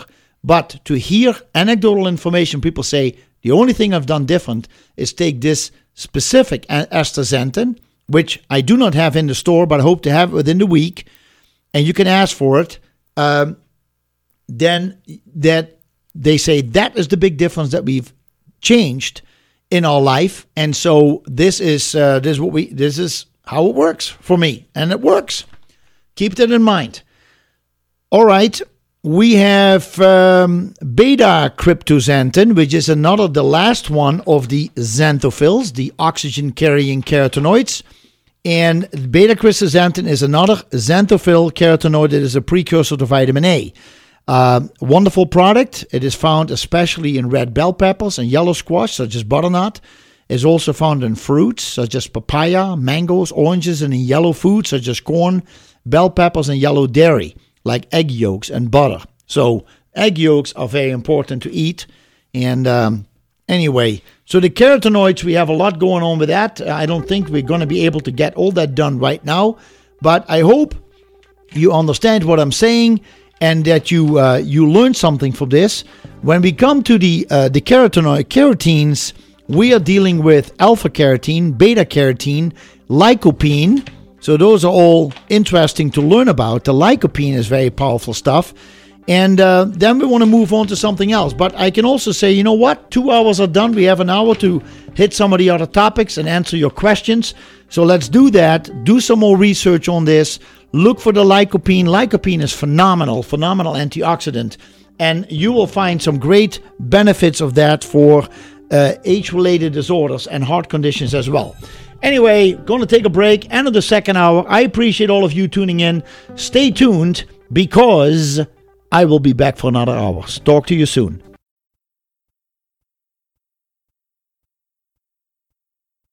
Today is I celebrate the 19th anniversary of the show. It has actually made this the longest show running on this radio station. Yes, maybe Rush Limbaugh, but let's say local show. There is no other show, I think, in this building. There are concepts of shows that have been around on the Moose and the country station, but a talk radio show that has been going on for 19 years, I think that's a record. And I was talking to somebody on the 4th of July, and I said, I don't get paid for this. As a matter of fact, it costs me money. And he was totally surprised. He said, I always thought that you would get paid for something like that, doing that every week for all these years. I said, no, there's no contracts. There was no signing bonus. This is just volunteer work. But I've learned so much. It's been an absolute pleasure to sit here. And what I have learned over all the years talking to experts who are just passionate to talk about it. I've been lucky to even talk to great people in California who are actually an hour earlier, for them to be already on the radio with me at 7 o'clock in the morning, their time, which is 8 o'clock, are here, and then communicate with me for several hours. And some of them say, we're up early, it doesn't matter. So, but still, it is a 3-hour gap in their, not gap, but it's a 3-hour commitment in their Saturday. And so to have the people come on and join and then tell me they would love to be back because they have enjoyed the conversation, they have enjoyed the freedom to be able to say what they want to say and been given the time. There are people out there who have literally told me that anytime they go on national shows, and many of them are syndicated, they say we only get 10, 15 minutes to really talk about what we do, and there is decades of research going into that. And then you try to answer that in 15 minutes, and 15 minutes, part of that is taken up by the host to advertise for something. So they get frustrated, and when they come on a show like this, and I'm very grateful for the radio station itself that allows me to do this and to do it differently than the shows that happen during the week. 2 more topics I wanted to talk about was intuitive medicine and also the importance of movement. Now, intuitive medicine, if anybody wants to join and say what they feel about intuitive medicine or if they have experienced it, I think all of us have intuition. It is just, are you willing to listen to the intuition? The intuition is sometimes a split second. It's a split second whereby you literally get a message about something you need to see, be aware of, need to understand. If you don't act on that, then your mind is taken over. And your mind starts to rationalize the intuition and may say, not important, move on. When I was young, they would always say, when you have multiple choices or you have to answer a question, go with your first instinct. That is, in a way, your intuition. And lo and behold, I wasn't always listening. So my answers weren't always great. I could talk myself out of anything, but my multiple choices was not, I start to overthink it. I start to overthink multiple choice. Because to me, there was clearly an answer. That's it. And then I start reading the other ones and I go, yeah, maybe. And then I picked the other one and then they said, no, that was wrong. I said, but what it says is what in the text. I said, yeah, I know, but this is the better answer. Okay, good. So I had something, but I didn't have the right answer. So whatever it was, who knows? In any case, intuition is very important. I talked to somebody yesterday who really had an intuition that she had cancer and didn't know why that thought came up, but had it checked and found out that she had a tumor developing. That's powerful stuff if people can do that, if people have that gift. Now, there are some who have had that gift for a long, long time. And when you have that gift and you start working with it and start listening, and then from listening, some of them are at a very young age, 3, 4, 5 years old, they have these intuitive feelings and everything is very natural to them, but they don't always know how to put it into words. So as you get older, you start learning, like I mentioned earlier, you start learning the words, you start reading what it is, you start listening, and you start visualizing it, and you know what you see, but you don't know what it's called. So people with intuitive healing capabilities, they have to use anatomy in order to find out what they see. So that when they talk to the client or a patient, they can actually describe it and give it a name. And don't just say, well, in your eye, in your heart, in your kidney, I see something. No, they can actually call it what it is. Now, once you have the answer, you can do something with that. You can actually say, okay, now I have a diagnosis. You can verify the diagnosis by maybe having an MRI or an X-ray done, or have a doctor do a blood test and find out if the prognosis or the diagnosis, I would say, is correct. Then you have a choice to make. What kind of therapy are you going to use in order to overcome the ailment? Is this something that you're willing to tackle by changing your diet and lifestyle, maybe take some dietary supplements, give up certain habits? Or are you somebody who says, I have such a hard time disciplining myself any other way, my work, my life, my marriage, my relationships, whatever, does not allow me to make any changes. I will have to go the conventional therapies. I will take the injections, I will do the surgery, I will take the medications in hope that something is going to change. Now, for those of you who are listening to this program, you realize that one can really not work without the other. In order to have long-term success, you're going to have to make changes in your diet and lifestyle. You have to make changes in the way you look at the world. You can learn how to visualize your problem on a chart. You can go to the internet, look at photos of that specific issue, look at a diagram, a drawing of a specific ailment or organ in your body.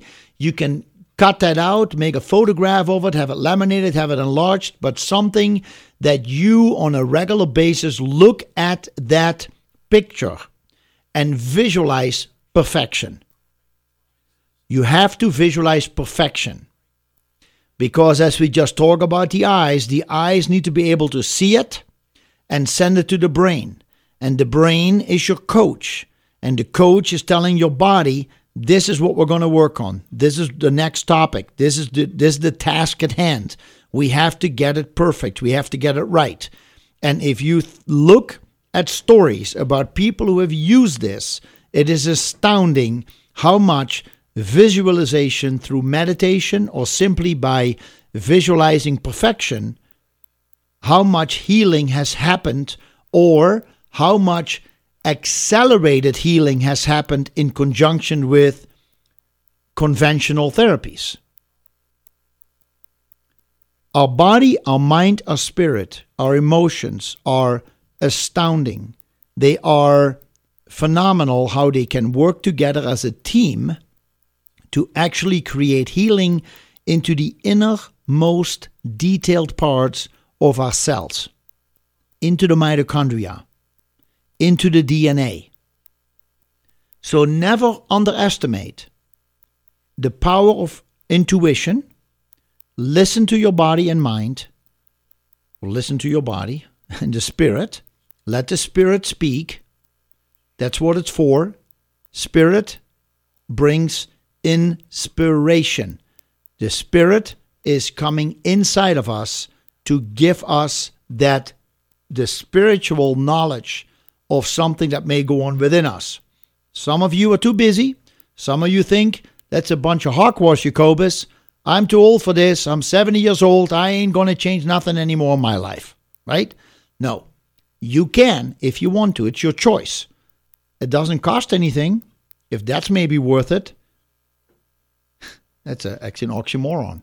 It doesn't cost anything if that's worth anything. Anyway, this is something you got to keep in mind when it comes to healing. Healing can be extremely powerful, and there are gifted people amongst us who can do intuitive healing for you and help you with it. And they can see, They can explain. They can tell you what are some of the therapies that may work best for you. So they can actually say, oxygen therapy is good for you. More minerals is what your body needs. You need to detox. You have parasites. You have a tumor that is benign, so don't worry about it. It's not cancerous. They can look at all that and give you hints of, if you say, well, what if I take B12 for this? They can actually imagine what the B12 would do for you. And they may say, yes, that works, but you probably need to do about 8,000 micrograms. Or they may say you need about, you need this much B vitamin or this many minerals, or you're lacking, your body is craving selenium or something like that. It's a fascinating gift that people have, and it is up to you to implement it or not. Another thing that you can implement is another topic that I had, the importance of movement. It takes discipline to start exercising. For some people, it's a daily thing. For me, it has become a daily thing not in the weekend. I can't, Saturday morning, and Sunday, I don't want to. So 5 days a week, I exercise. And that means you have to get up and get going and do something with it. I'm lucky enough to go early in the morning. There are some people who like to do it at lunchtime, which I think is usually pretty stressful because you got to run out, do the exercise, run back to work. Unless you work for yourself from home, that's maybe possible. But there has to be a time for you to do it. Some people like to do it after work, which in my opinion is, again, not always easy, because what do you do afterwards? Do you eat? But anyway, exercising is important, any kind of exercising. And it doesn't have to be intense. It doesn't have to be something where you just go crazy. There are some of you, you're in your 60s, 70s, and 80s, maybe older than that. You are still moving, living on your own. You are moving well, but you're lacking the development of certain important muscles. Don't forget that the skeleton is just that. It is a skeleton, just a bunch of bones. If you grab a skeleton and hold it up and let it stand on its own, take your hands away, it'll collapse on the floor. The way that the skeleton has been kept erect is by the correct formation of muscles to hold it all together. When you use your muscles, it is important that you keep in mind that functioning shapes form. So the form of your body, the form that your body takes on, is based on the functioning you use for your muscles. I learned this a long time ago from Kyle Clicker, who was a guest on the show. And I remember Kyle being a skier. He was a telemark skier and a mountain climber. And he would take people up in the mountains and feed them and take them out there. But he was also a telemark skier, which is, I don't know much about skiing, but it is a certain style, keep your feet together, and beautiful skiing. Now, it takes a lot of upper legs, buttocks, lower back to hold that stance in that type of skiing. So I used to see him, and he would be running on a treadmill or something, and he had a big booty on him and big upper legs. And then I didn't see him for years, and I saw him, and he was like skinny as a rail. I said, "Are you okay?" He said, "Oh yeah, I feel great." I said, "My God, your body has changed." And he says, "Well, I don't do that anymore that intense. I do it for pleasure, not for work." He said, "But I started running. I'm running marathons or half marathons or 10Ks. So in order for his body to change shape, no, I shouldn't say it that way. His body changed shape because of the different work he was giving his body to do. So if that is the case, you start running, you use a complete different set of muscles, and in order to run, your body is burning so many calories, you start losing the weight and the certain muscles that were there to hold the frame up in certain positions. Now you're running, You're just moving those legs very quickly, so you don't want to have heavy muscles in that area.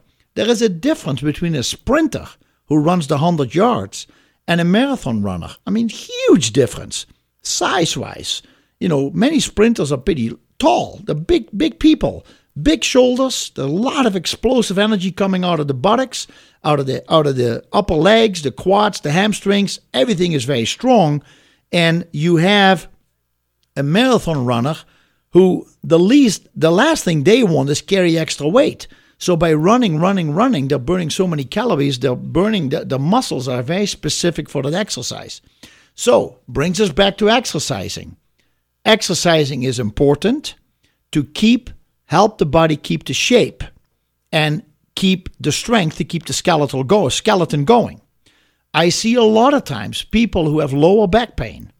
Somebody who has exercising usually does not get lower back pain if they work on the muscles, the core muscles in the front, the buttock muscles in the back, in the rear, right? Working on the back muscles, the lower back muscles. There's exercises you can do for that. You just have to develop the whole plethora. But people may say, well, I don't want to do sit-ups because it hurts. Well, sure, I understand. There are other exercises you can do to simply develop that.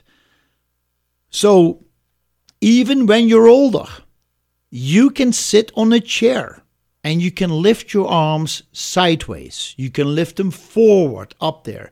You can bend them at 90 degrees. You have your upper arm go horizontal, and at the elbow it goes 90 degrees up, and just bring those arms up and bring them up. You cannot tell me that you're not going to feel that. If you do 200 of those, I guarantee you're going to feel a little bit tired. And you may actually have a muscle ache the next day.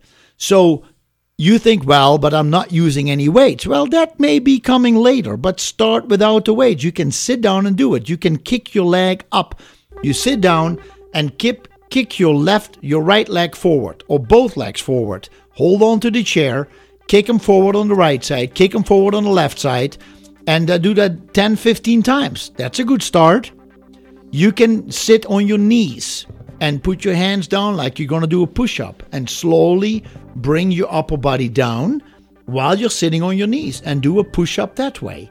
At some point, you may be able to put your feet on the ground, your toes, and do on your hands and do a push-up that way. It is all gradually. Start with doing something. Start developing the muscles that hold up your skeleton, because the more independence you have, the better you are to deal with all this. Well, anyway, going to take a break.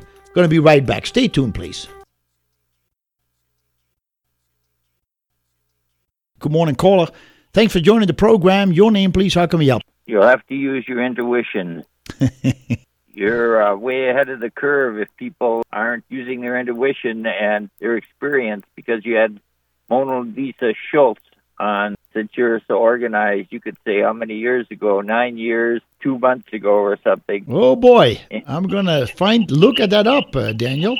Yeah, she's like Carolyn Mays. She considers herself a medical intuitive. She can look at somebody's body and say, there's some redness, there's something going on there, the bile area, there's something going on in the kneecap. And they would laugh at her. So she said, all right, let me prove that I'm not just some dumbbell off the street. So she got her MD too. Yeah, she does, and a PhD. Yeah, and I just looked her up. She's 60 years old now. 60? So she at it, and she's still doing it. So she says she's quite spiritual. I think intuitives would be spiritual types, but maybe not all of them are. But she says, pepper your day with plenty of prayer, get out in the sun, do service. Do service to others. That really open up your chakras. Yeah. And have some chocolate. Whereas the other medical intuitive that's really hot these days, the guy that wrote at least 3 books called Medical Medium, Anthony William, he says, chocolate, I hardly recommend it. I have a lot of recipes. I have some, you'll notice, in one recipe in all my recipes, but I don't think much of chocolate. even the intuitives have some difference of opinion. Yes, they do. I, for one, know this guy called Daniel R. Peterson that hasn't used chocolate in 30-some years, so I'm on the on-chocolate side. So Who knows how your life could be enriched by just having a nice little piece of chocolate, Daniel? Yeah, I hardly remember the taste, but I was a normal American boy with M&Ms and all that kind of stuff. But yes. I hardly remember even getting into it. I was kind of suspicious of the whole world. They dropped me out of nowhere, and I said, I've never bought a TV, and I didn't watch TV with my parents much at all. So I just was kind of not into the American dream. Yes. Of food, frolic, and tying yourself into a house. I've never bought a house. Your possessions, your ownership can take a lot of time out of your working on your intuition. Yeah, it is true. It gets there's a lot of different effects that can have on that. Now, what did you say? When was Mona Lisa Schulz on? You remember your intuition? What was it? No, I just took a wild guess. 9 years, 2 months. 9 years, 2 months. I tell you what, it was almost on the nose, 10 years. It was July 5, 2009. Oh, well, you are organized. That proves something about you compared to me. I never have that kind of information. Well, to me, that is the only way.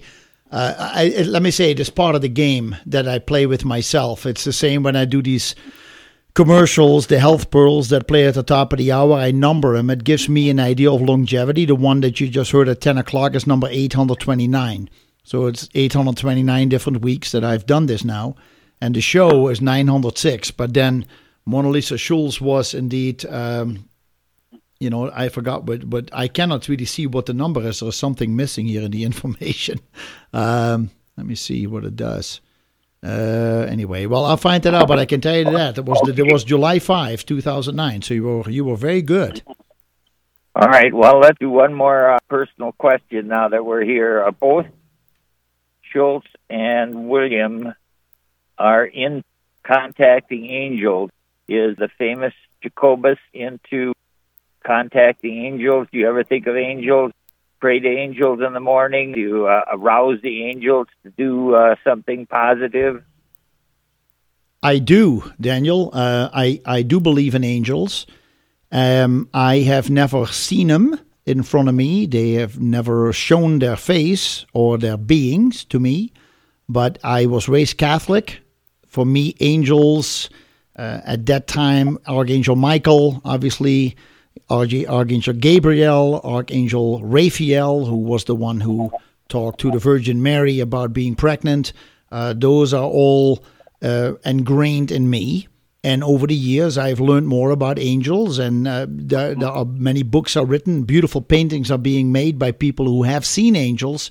So for me, it is not about believing in angels. I know they're there.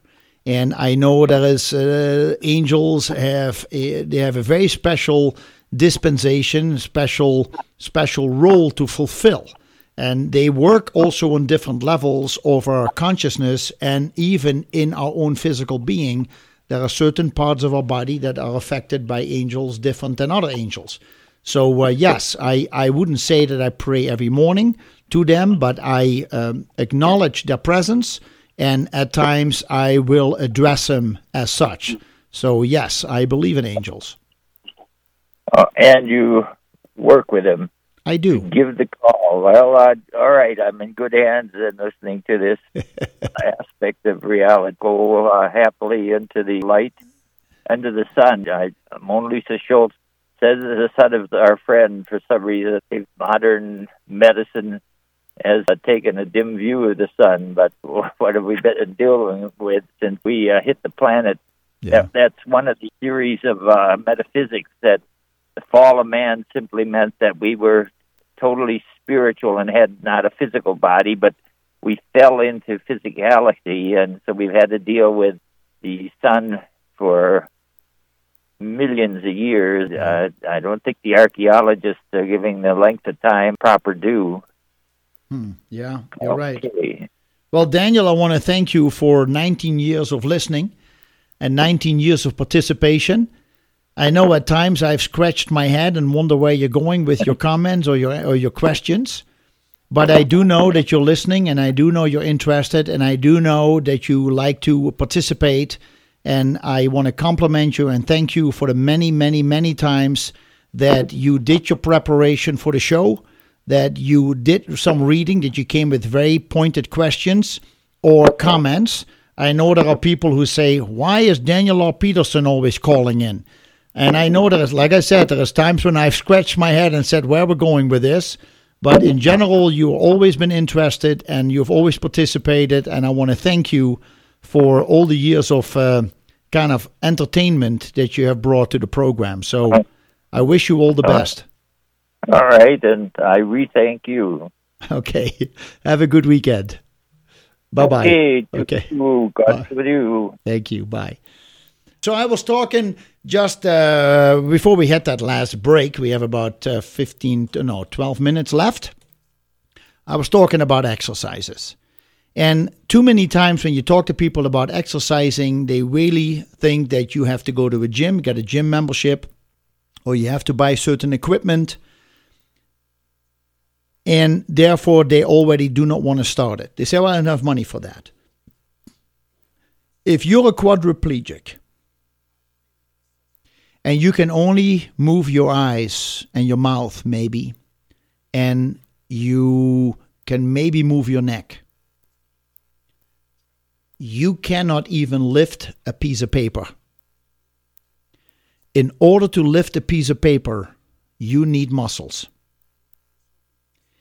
And if you talk to anybody who's a quadriplegic and you ask them if they would want to be able to exercise again, they would always say yes.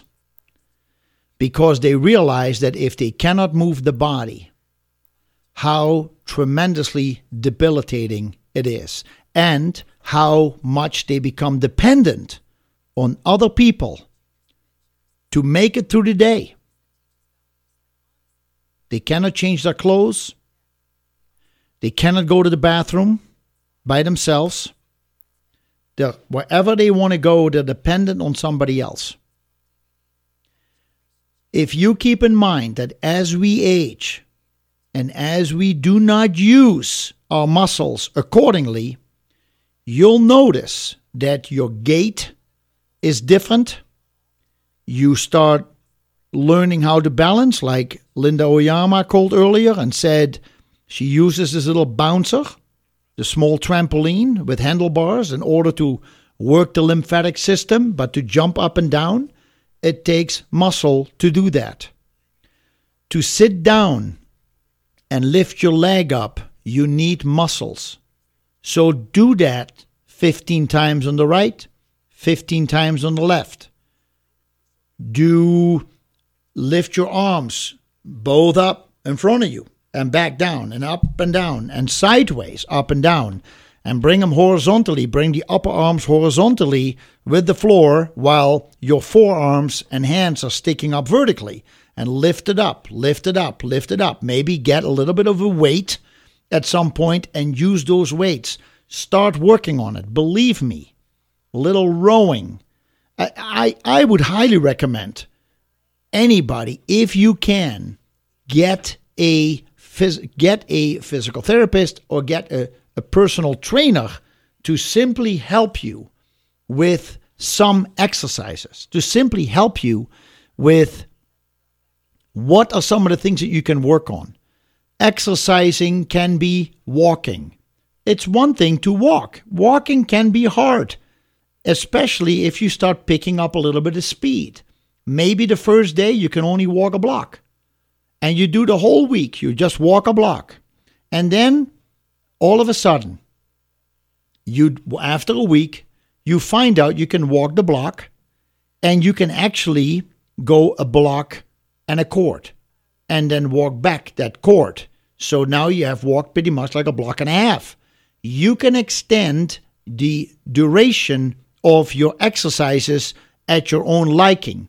But movement, simple movement, is important. Not everybody needs to be a bodybuilder, but movement, blood circulation. If you do not move, your blood is not circulating. When the blood isn't circulating, the cells do not get the nutrients they need. If your blood is not circulating, we are not carrying oxygen to the cells. These are things that over time simply start affecting us. Now people say, well, I'm working in the garden. You don't do any other exercises, you work in the garden, which is wonderful. But you are in a certain position, pulling, bending forward, leaning down, stepping up, sitting awkward on your squat position. What do you think you're doing? You're using muscles to do that.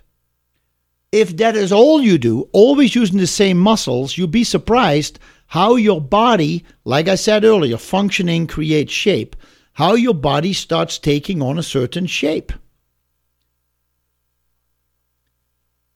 Keep in mind that the versatility of movement is giving us a versatility in our health, and it gives us more options to do more different types of exercising. If you can find the joy,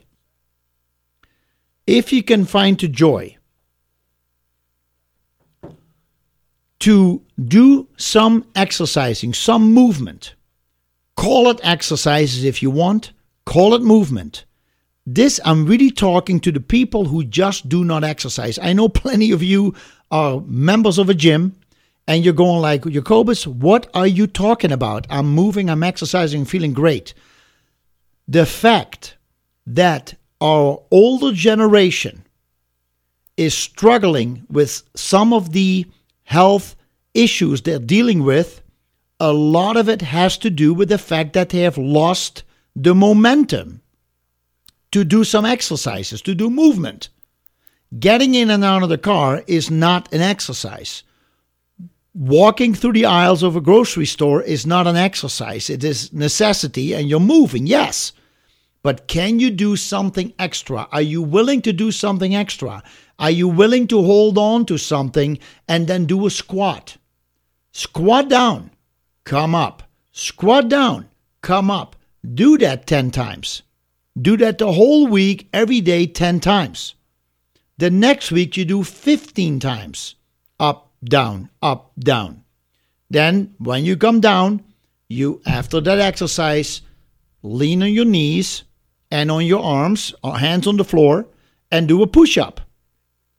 Try 3, try 5, do 10. The whole week you do 10. Every day. And then the next week you try 15. And I trust you, trust me, by the time you can do 40 or 50 of those on your knees and on your hands, by doing it every day a little bit, within that time, when you hit 40 or 50, trust me, you can stand on your hands and on your toes and do a full push-up. That will start to develop your buttocks, your glutes, your core, your lower abdomen, your back, your quads are having to stay straight. You start feeling muscles that you've never felt before. But I guarantee you're going to feel better. The amount of exercises that are available today, there is a difference between walking and walking stairs. There are people who walk through the mall. They say 3 laps is a mile. Well, that's great. But are you able to find a place where you can actually walk stairs? Go to the parking garage downtown. It's got 2 staircases on each end. Walk it up. Come back down. Walk it up. Come back down. Maybe you can skip a step. Up. Maybe you'll learn how to skip a step on the way down. There are so many different exercises that you can grow in from that point on. Start moving. Moving accelerates circulation. Circulation accelerates oxygen distribution nutrient distribution to the cells. Meanwhile, you are building power around your skeleton.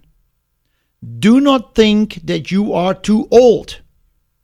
Joe Diaz called earlier. He will gladly teach people how to do exercises, even if you have to sit in a chair. He has done it many times. He turned 80, and he has been going to retirement homes and literally work with people sitting on a chair, letting them do exercises.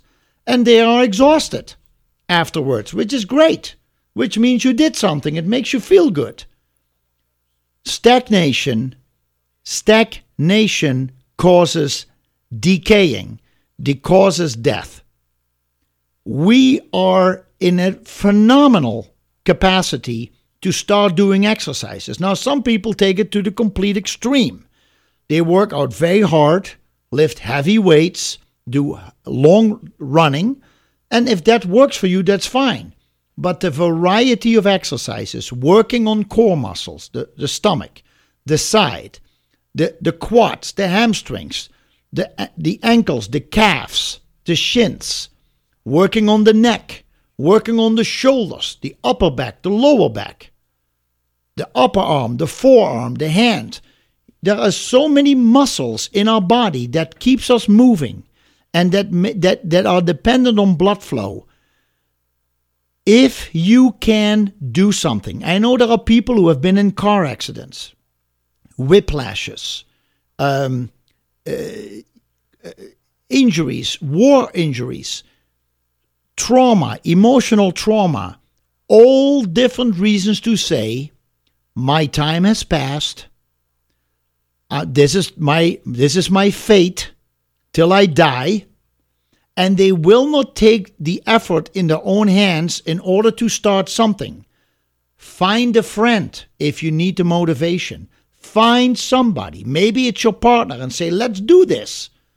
Let's spend 5 minutes a day doing some exercises. 5 minutes. In a week, you're going to find out it's 10 minutes. You simply do it. It becomes easy. You make it a routine.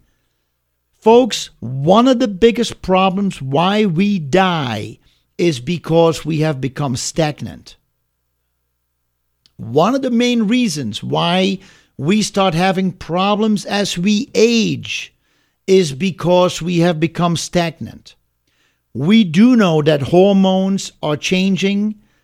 Certain ones go up, most of them go down. The imbalance of hormones can cause us to either have the motivation or the strength to do what we're supposed to do. If for whatever reason you are able to start doing any kind of resistance training, 5-pound weight, 2-pound weight, 25-pound weight, 100-pound weight, I don't care where you're at. You can start, I wouldn't do 100-pound weights, but light weights, 15 pounds. There are certain exercises you can do. You can do squats, like bending down the knees, holding one weight in each hand. Gives you a little bit more resistance, works a little bit stronger on the legs. You can learn how to balance on one foot. That gives you a balance. The aches and pains you start to feel by leaning on one foot and maybe just hold one of your fingers against the wall, just the minimum support so that you don't fall over, you start feeling how much your leg and your foot start shaking. That means you are twitching all those little muscles and ligaments and tendons. But one of the big problems that people as they age have is losing their balance, falling down, breaking bones, and not have the resources in the body to recuperate from that. So, in any case, I just wanted to give you a hint. For those who are regular exercises, there is always things to improve your life. But for those who have forgotten how to do it, these were some simple ways to try it.